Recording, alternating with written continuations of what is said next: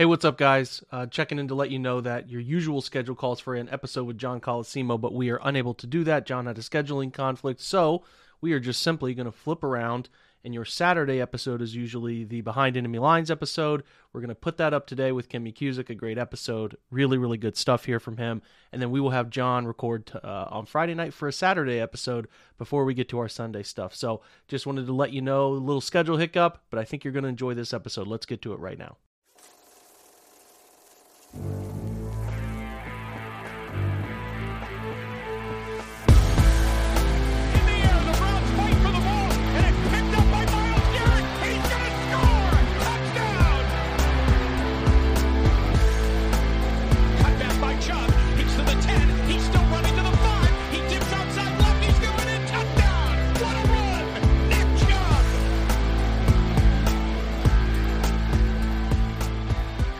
Hey everybody, welcome into your weekend edition of the OBR Film Breakdown, and that means we are going behind enemy lines, previewing your opponent for the following Sunday, and we finally get into some of these meaningful, and I don't mean to be offensive to Pittsburgh, but I don't really take them all too serious this year as they're in a transitional state. I view the Ravens and the Bengals as the most important AFC North teams the Browns will play this year, and they get them back-to-back weeks in huge games.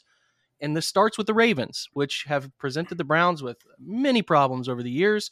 They've played them tough in recent memory, and I think this could be another tough one for both sides come Sunday, despite some of the frustrations for both teams the previous week. And when we talk Ravens, I turn to one person all the time, Ken McCusick. You know Ken, he's been on my show. I've been on his show. We just recorded earlier this week for his show. Check that out if you would like more of a Browns perspective. And we just had some fun conversation baked into all of that. Ken, how are you, man? Thanks for joining. Life's good, Jake. How you doing?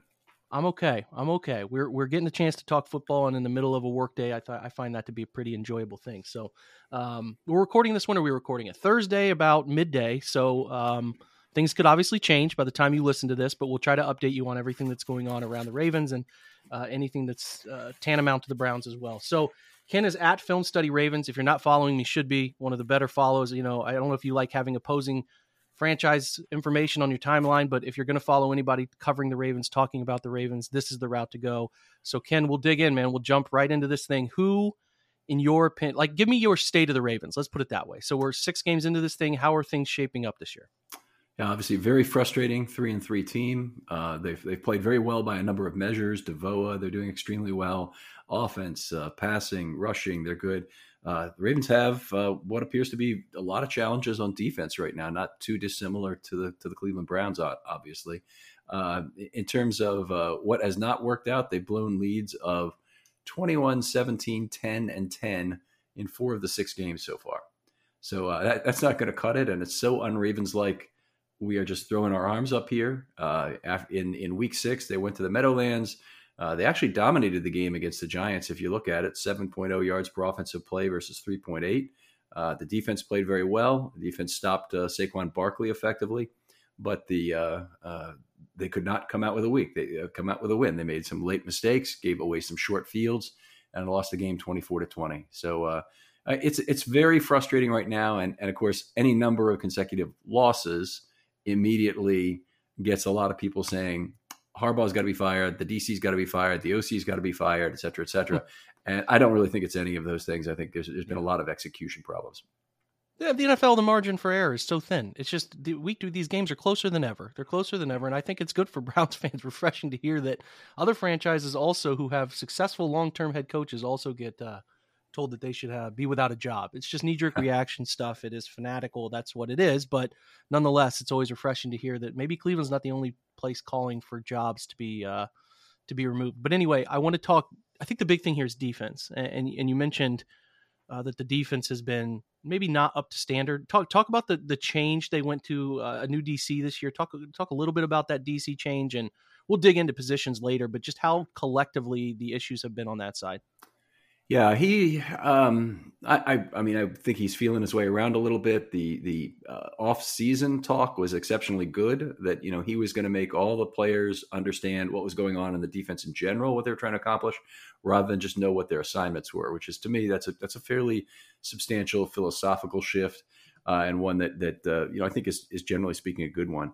But they played Wink Martindale last week. And Wink, brought his array of blitzes that really gave Lamar a lot of trouble.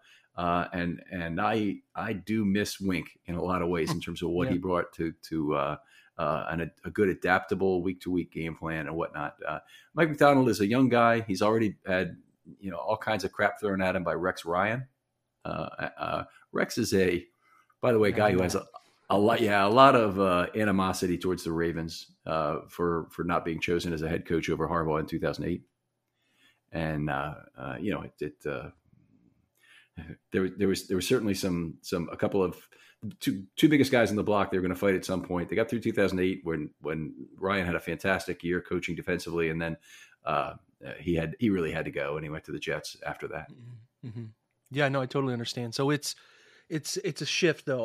Let me ask you this: having not really consumed much all 22, I plan to over the next few days of what the Ravens do defensively.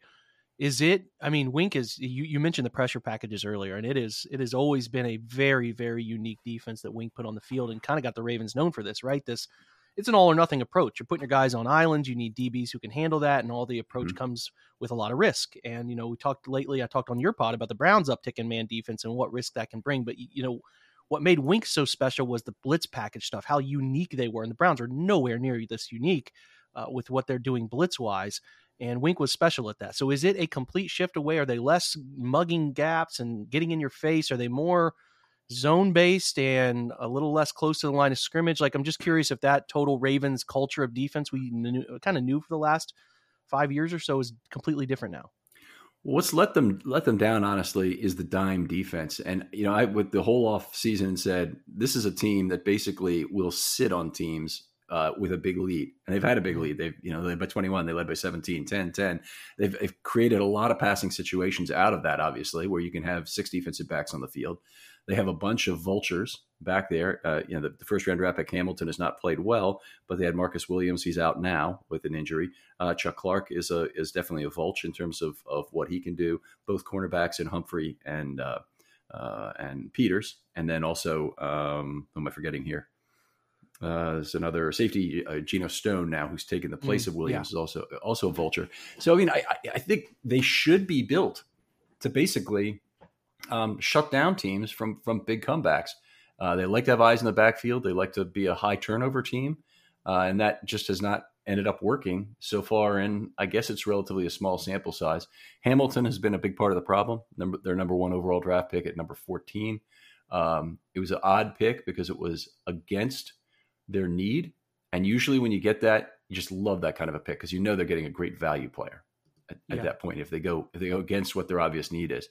But honestly, he hasn't forced his way onto the field. So there's some talk that Chuck Clark would give up the green dot to him. That's not happening.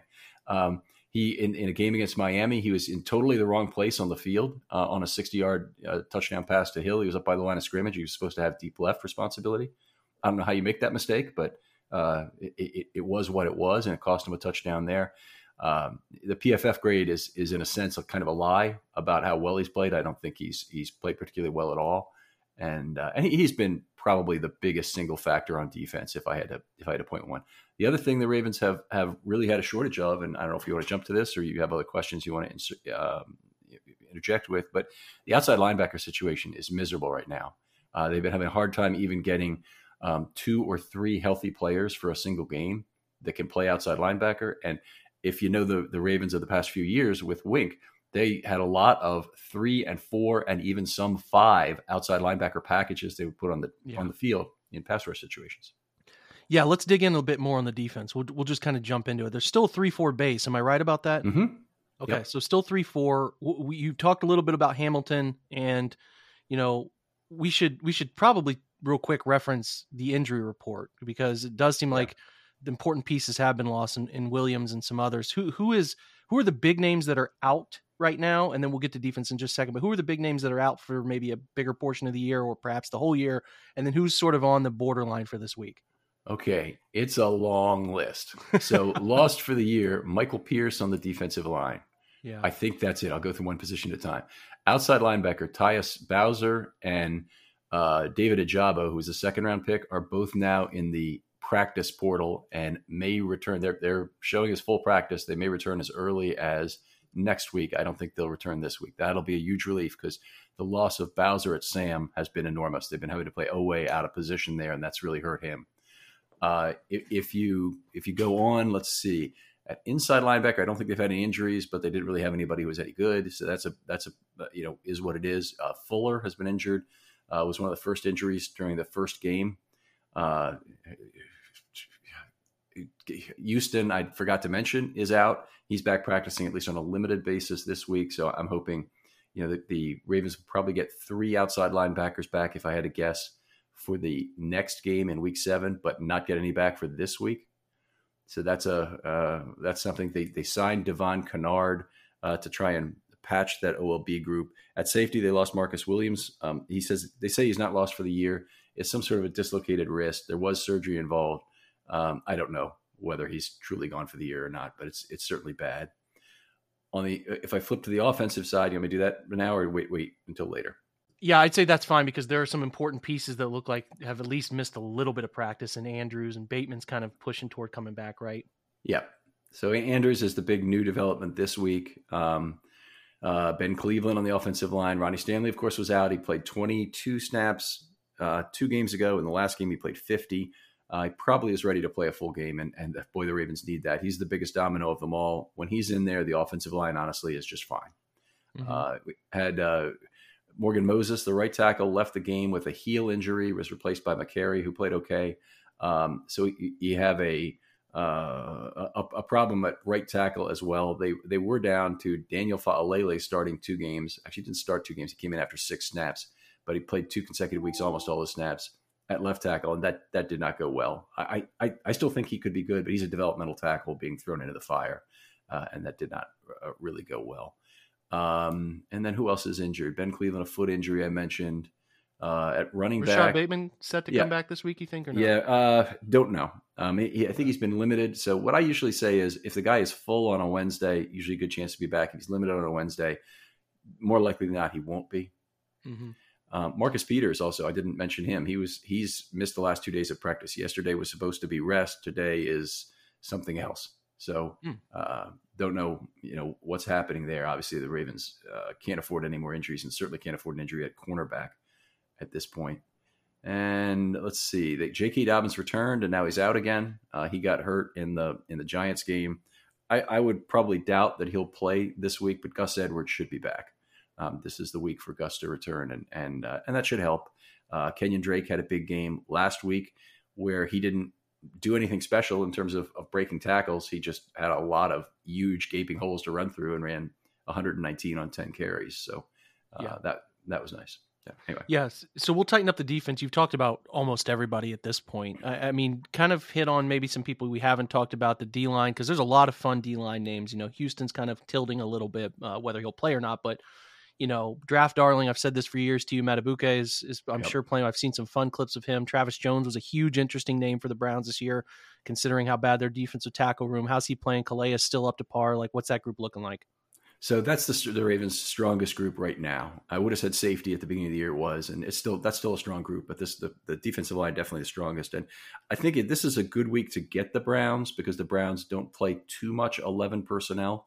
Mm-hmm. And if you give the Ravens a chance to get 3 defensive linemen on the field, you're doing them a favor because you're effectively replacing a bad slot cornerback with a good defensive lineman. So even though you think you're getting bigger and you're in a position where you can push the Ravens around, which that obviously can happen on a play-by-play basis, the Ravens really get value from having 3 defensive linemen on the field and not play a slot corner. They've had so going through some of the players, Travis Jones had his first sack in the last game, also a quarterback hit, terrific breakout kind of game. Expect a lot out of him, and he's the only nose they have left, so he's got to have a trial by fire. He's not going to get a limited playing time. Calais Campbell remains one of the team's best defensive players. He has been his entire tenure here, and so that's good. James Urban is a backup 5 tech who is here to give a few less snaps for Campbell. Who I'm missing? Matabike has been terrific. His core strength is really remarkable in terms of penetrating, ragdolling linemen despite a fairly small frame. And I thought that might be a problem for him because he weighs 295, but he's shorter than Perrion Winfrey, who plays very high, for example, as you mentioned on my show. I didn't come up with that. That's Jake's information.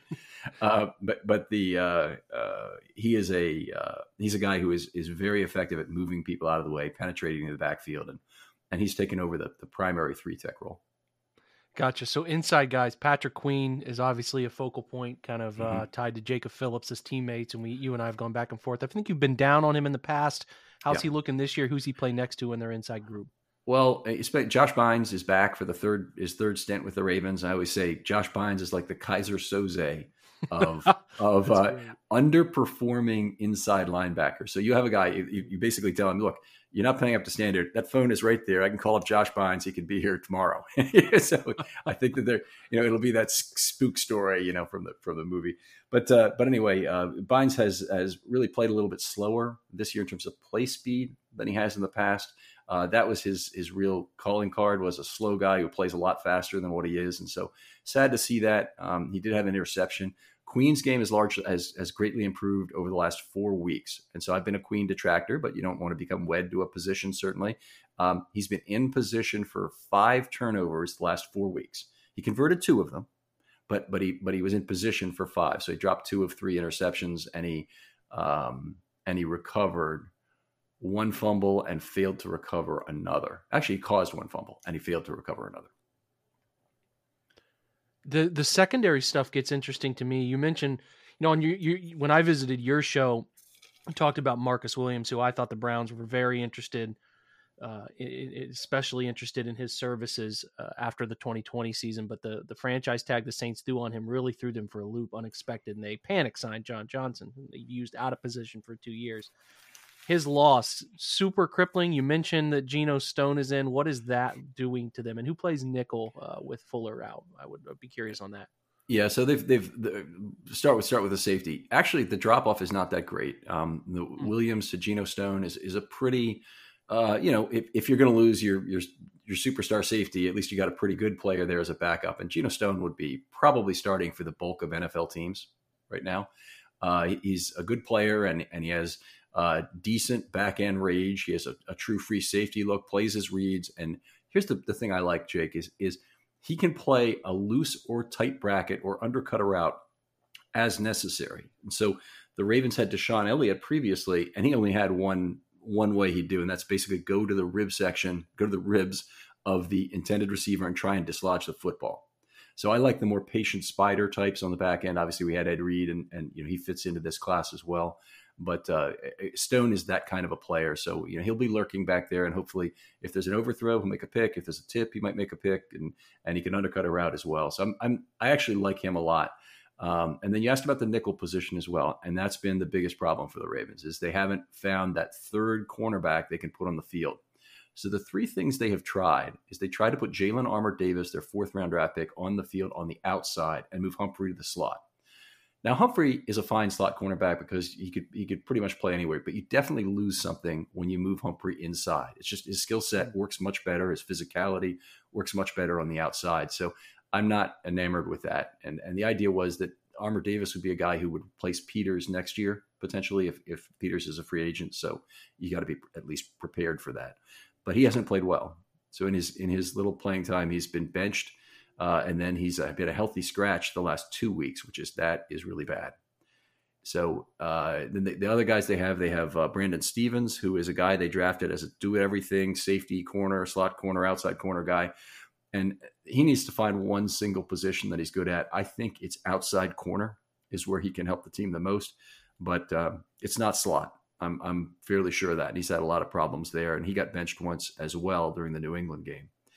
And then the guy they have who's the most slot-like of slot corners is Pepe Williams, Demarion Williams, who was out of Houston, 4th round pick. And he's played well at times, but they seem to have found the secret sauce for beating him as anything where you cross the field basically really puts his length at a disadvantage. So he's about 5'9", 5'8". I think he has better reach across the body of a receiver than you would normally see from a guy that size, but it's still not enough on a crossing route. And he's had a lot of problems covering those. So lots of problems for the Ravens at that nickel spot. Yeah. How the Browns attack some of that stuff. If you're referencing this idea that keeping defensive linemen off the field is the goal for teams playing Baltimore. I'm sure the Browns have to have that idea in mind a little bit. I know it goes against the grain of what they like to do and prefer to do under center, but the Browns have actually been a really good gun run team, lateral gun run team, a lot of pin pull stuff. So I will be fascinated to see if they try to manipulate who's on the field for Baltimore and try to do some of that stuff. Not a true inside zone team by any stretch. They are almost uncomfortable running inside zone, but they can run outside stuff pretty well. And they introduced a little counter wrinkle where they're sort of selling lateral running back movement and then putting the feet in the ground on 3 and coming back same side for New England. I don't know if they'll throw that. It wasn't all too great, but New England's pretty dang physical up front and shut it out. So but again, that sort of chess match will be interesting to see how they manipulate personnel, especially. So yeah, the Marlon Humphrey situation you're talking about, where it's like he can play inside, but it's probably not best suited for that. It sounds very similar to what the Browns are doing with Greg Newsome, where they just don't really have a nickel guy they like. They let go of Troy Hill and sent him back to LA for a pick. And it was an interesting decision to me because it takes a guy away from doing what the more valuable stuff is. A guy who's very talented, away from, the outside corners are for the player where you make the most money eventually if you play well, right? Mm-hmm. And just a wildly important position. And Newsome was pretty good at it last year. So the shift to bring him inside is, among many Browns defense decisions, been pretty strange to me. So a lot of parallels there. But yeah, that side of the football will be fun to watch. And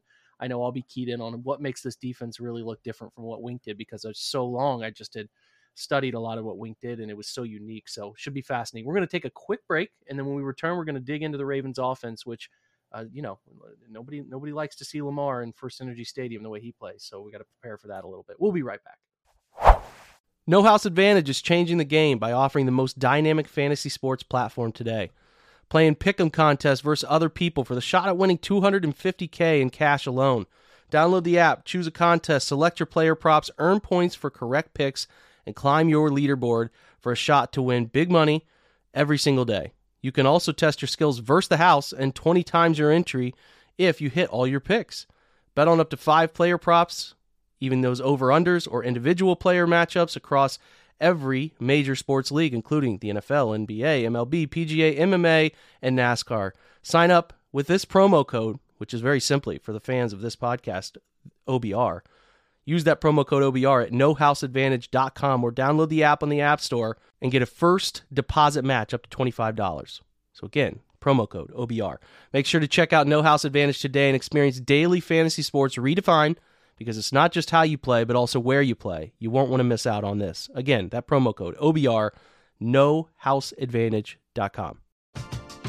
We're driven by the search for better. But when it comes to hiring, the best way to search for a candidate isn't to search at all. Don't search, match with Indeed. Indeed is your matching and hiring platform with over 350 million global monthly visitors, according to Indeed data, and a matching engine that helps you find quality candidates fast. Ditch the busy work. Use Indeed for scheduling, screening, and messaging so you can connect with candidates faster. Leveraging over 140 million qualifications and preferences every day, Indeed's matching engine is constantly learning from your preferences, so the more you use Indeed, the better it gets. Join more than 3.5 million businesses worldwide that use Indeed to hire great talent fast. And listeners of this show will get a $75 sponsored job credit to get your jobs more visibility at Indeed.com/Blue Wire. Just go to Indeed.com/Blue Wire right now and support our show by saying that you heard about Indeed on this podcast. That's Indeed.com/Blue Wire. Terms and conditions apply. Need to hire? You need Indeed. Everyone is talking about magnesium. It's all you hear about. But why? What do we know about magnesium? Well, magnesium is the number one mineral that 75% of Americans are deficient in. If you are a woman over 35, magnesium will help you rediscover balance, energy, and vitality. Magnesium supports more than 300 enzymatic reactions in your body, including those involved in hormonal balance. From functional medicine doctors to mental well-being and female hormone experts, we all know that magnesium is the one mineral to improve all aspects of well-being and health. But which one? Magnesium Breakthrough from Bioptimizers, the trusted choice recommended by leading experts with 7 best-absorbed forms of magnesium to ensure your body receives the support it needs for overall well-being. Go to bioptimizers.com/balance today and use code BALANCE10 for 10% off. Support your journey to wellness at bioptimizers.com/balance. Magnesium Breakthrough from Bioptimizers, your foundation to optimal health and vitality. This is the story of the one. As a maintenance engineer, he hears things differently. To the untrained ear, everything on his shop floor might sound fine, but he can hear gears grinding or a belt slipping. So he steps in to fix the problem at hand before it gets out of hand. And he knows Grainger's got the right product he needs to get the job done, which is music to his ears. Call, click Grainger.com, or just stop by. Grainger, for the ones who get it done. All right, so talk to me about Lamar, right? Big year, contract year. We don't have to go into any of the contract stuff. I know you and I talked about it on your show, so if you're interested in Ken's take and my take on the contract stuff, which I thought that was a pretty good part of our show, go listen to Ken's podcast on that side. But for this one, I want to focus on how he's playing this year. Last year, a lot of injuries, was beat up, was the whole team was, but he was also beat up, and I don't take very serious the stuff production-wise last year, even though he was still carrying them to a lot of wins, but by the end of the year, you could just see it taking its toll on him. How is he doing this year? And talk to me about the fourth quarter struggles, which are pretty well documented at this point. Right. So that's certainly true. He's had a lot of fourth quarter struggles. He's had some problems securing the football again, both in terms of fumbles and in terms of interceptions, where I think he's got 1 per game, so he might have 6 right now. That's not where he wants to be. He's taken some big unnecessary chances under pressure, which I think is something the Browns probably look at in terms of how they want to get after him, and find ways to pressure him as opposed to maybe spying him. Both are reasonable options, but what do you want to do? I think that the run game with Lamar has been back to where you hope it is these last couple of weeks, and even for the season now. I mean, all of a sudden the Ravens are rushing for 6 yards per carry for the year. And believe me, it didn't seem that way for the first 3 or 4 weeks with all the troubles they had at running back. They had, in fact, if you went out to Devoa on Football Outsiders, they had the 2 worst, each for their carry group, of running backs in the entire league in terms of Mike Davis, who is now not playing at all. He'll be one of the first guys cut. And the second guy was Kenyon Drake, who was terrible in his first couple of games, and something like minus 40 yards relative to expectation. But since then, Drake is now up to 5.9 yards a carry, and Lamar's at roughly 8 yards a carry, and the team is up to 595 or so, which is half a yard better than anybody else. The offensive line with Stanley back is a lot of that. He's just an enormous asset in terms of the run game, also in terms of the pass game, but in terms of the run game. What I want to see is Lamar have a really good game in good weather with Stanley back. Hopefully with Stanley back for the whole time. They had a great synergy because Stanley is a guy who gives up slow death pressure. And a few years ago, PFF puts out some funny numbers, but they had a number from 2019 that gave up some very small number of pressures. Well, I chart those things as well, and I had a much higher number. And I think the difference is between a 2.5 and 3 second standard. So there's a lot of pressures that come in at that point. Lamar is actually very adept at having a good left tackle who mirrors well and doesn't allow him to be hit directly, at dealing with a bump or dealing with close proximity on that blind side. He'll move around the pocket. He does some really positive things. So having Stanley back there should make him feel a lot more secure. And that really should improve his passing game. We got to see it happen at this point. Some people have questioned whether Lamar has some sort of injury. He did have one practice where he wore a sleeve.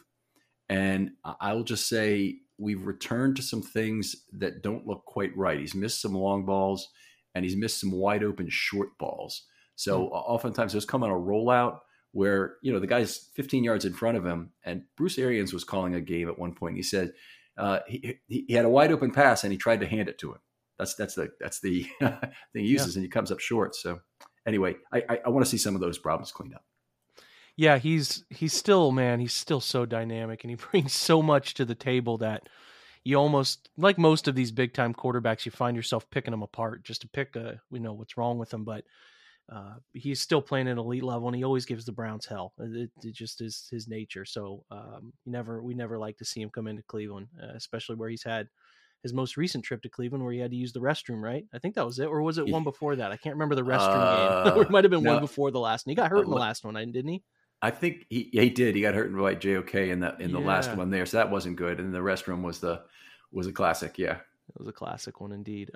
Yeah. So you talked a little bit about the running backs. Did you mention Dobbins? What's going on there? I know he's working his way back, but I heard some knee stiffness stuff there lingering. Yeah.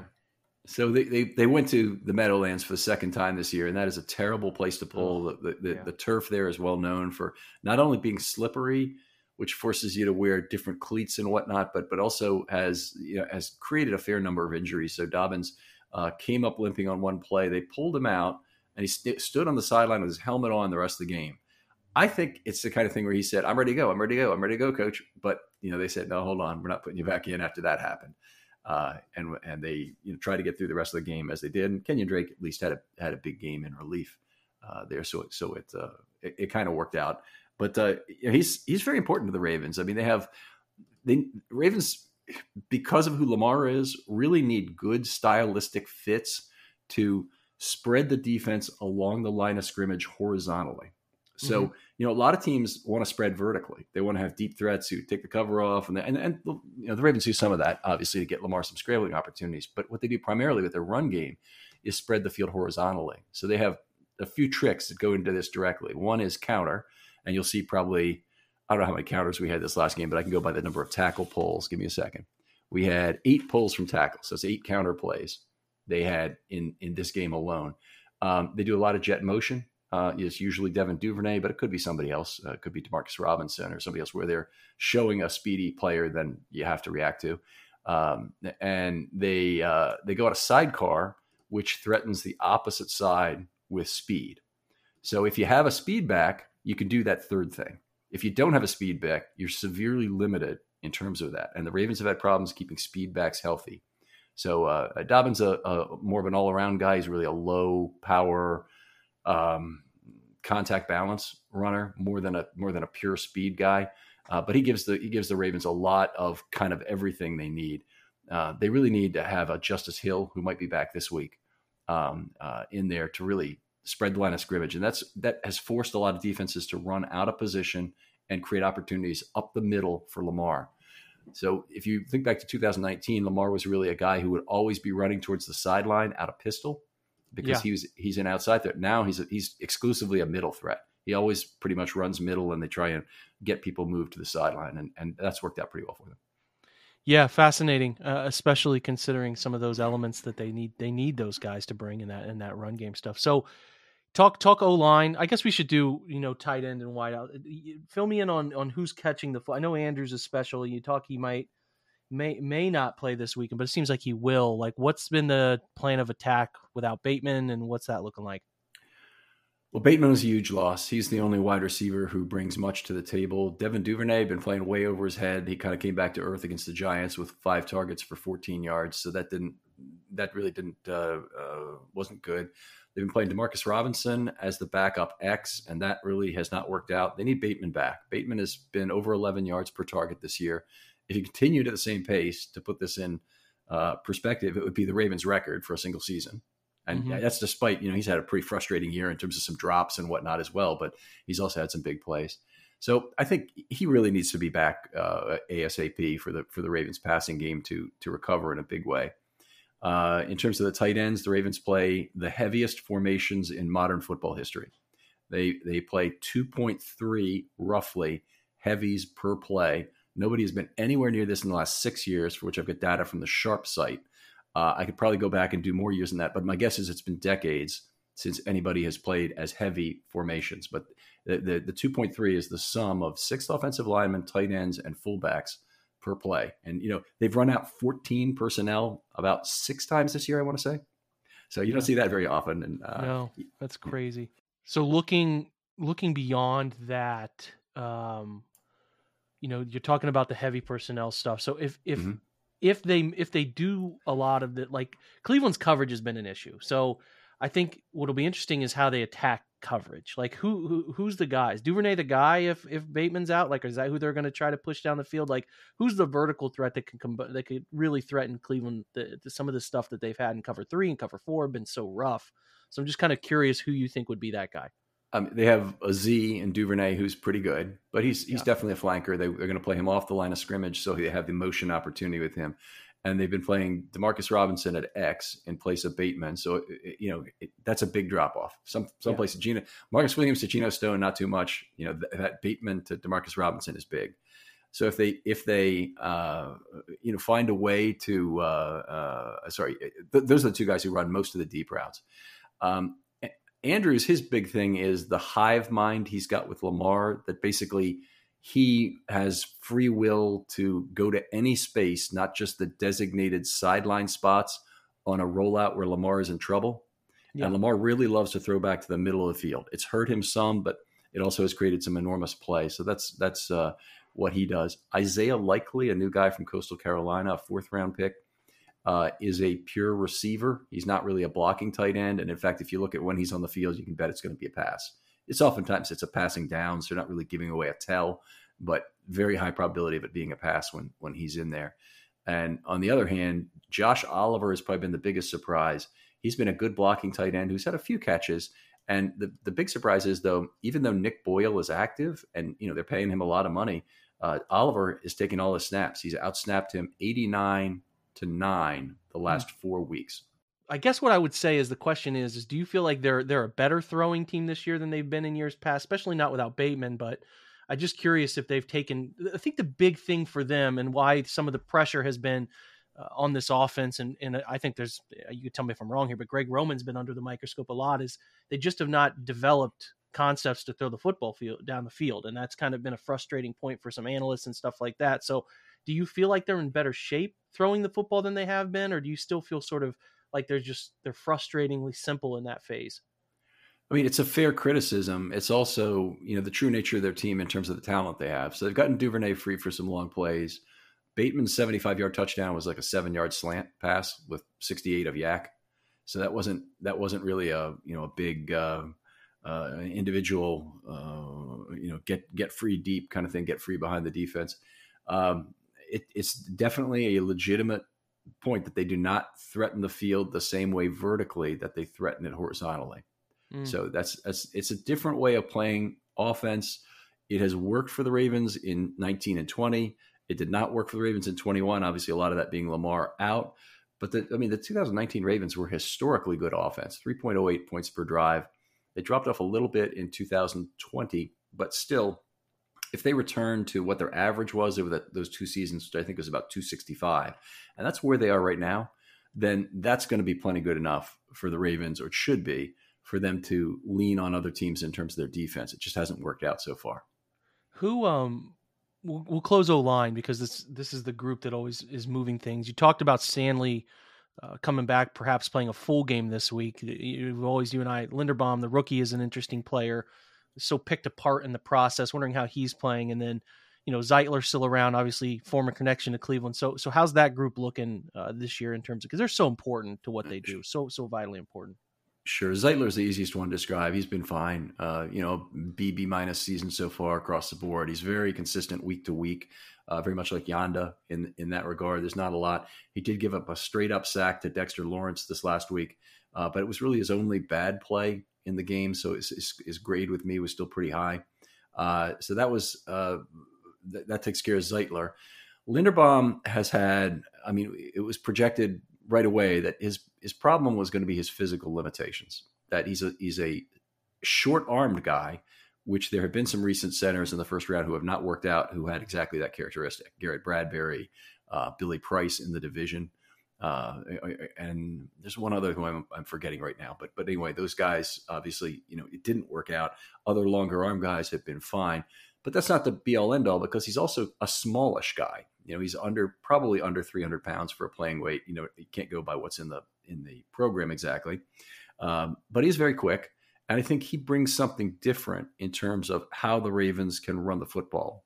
And you're seeing, you go to PFF or someplace, you'll see really bad pass blocking grades. I can confirm that from my own scoring. His pass blocking has been terrible, in particular this last week.